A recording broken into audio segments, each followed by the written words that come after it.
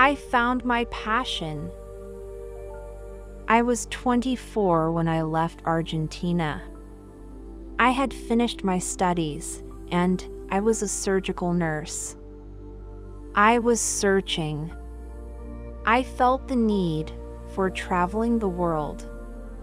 I left, not knowing where I was going. I had a question in my mind, and that was my driving force. I wanted to know the true meaning of love, and I wanted to explore how happy people were. I spent some time in Europe, in UK, and eventually reached India. I was doing a camel trek in Jaisalmer, and though traveling was a passion, I was getting tired because of the questions bombarding my mind, and I wanted to stop. I asked someone I met in Jodhpur, "Where in India can I rest my mind?" And I decided that, whatever is the answer, I will follow that. He said, "You want to rest your mind? Then go to Mt. Abu." I took the train to Abu Road and then traveled uphill to Mt. Abu. One day, I went to the Dilwara temple. I was interested in art, and I was enjoying the beautiful works in marble. I saw a group of young people dressed in white, and when they entered the temple, it was as if the temple became ignited. I looked at them and realized these people were happy. While traveling in India and in many other countries, I have noted that people had a heaviness about them.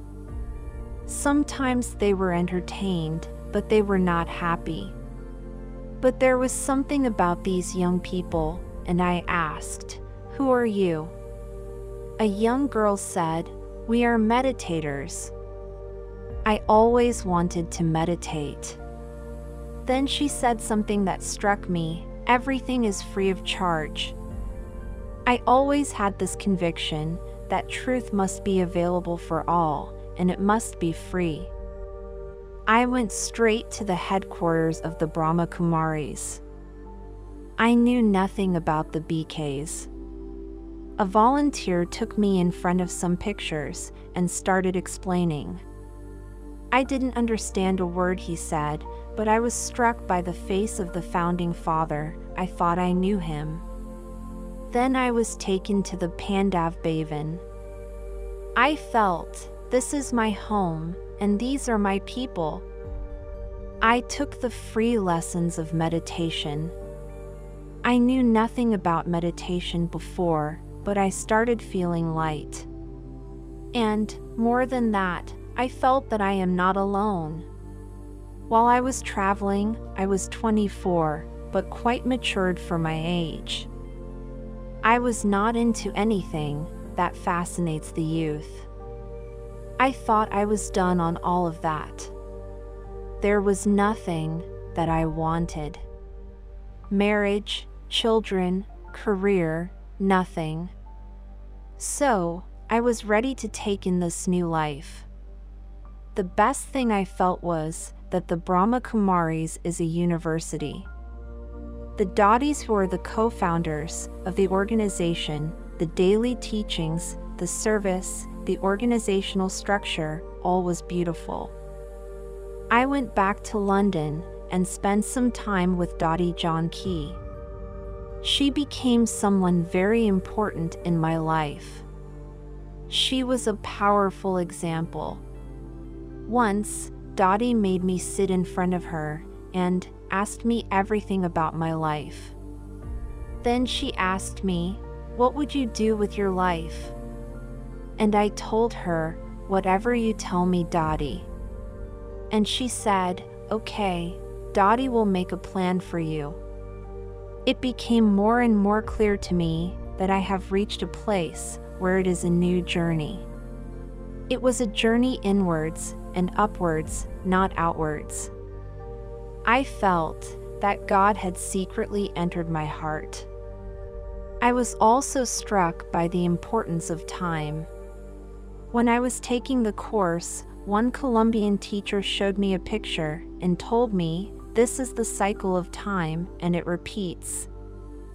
For a moment, I had the feeling of eternity. I asked her, "Do you mean to say that I have been here before?" She said, "Yes." That was enough for me, because I knew I had known this place forever. And when I became fully aware of what Brahmakumaris were doing, I became fully conscious of the importance of time. I felt a need to plunge into serving humanity. I knew from my childhood that my life was for service. I was also passionate about medicine because I thought that would be an opportunity to serve. I even did a short course just to get into the operating theater. But when I became aware of the medical profession and being in that atmosphere, I understood very soon that I don't belong here. Coming back to Argentina, I joined the Brahma Kumari Center there, and I realized fully the magnitude of service that was happening.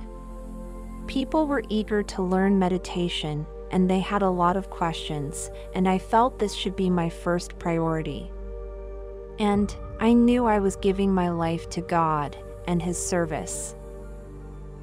A beautiful article by Moira Lowe, National Coordinator, Brahma Kumaris, Argentina.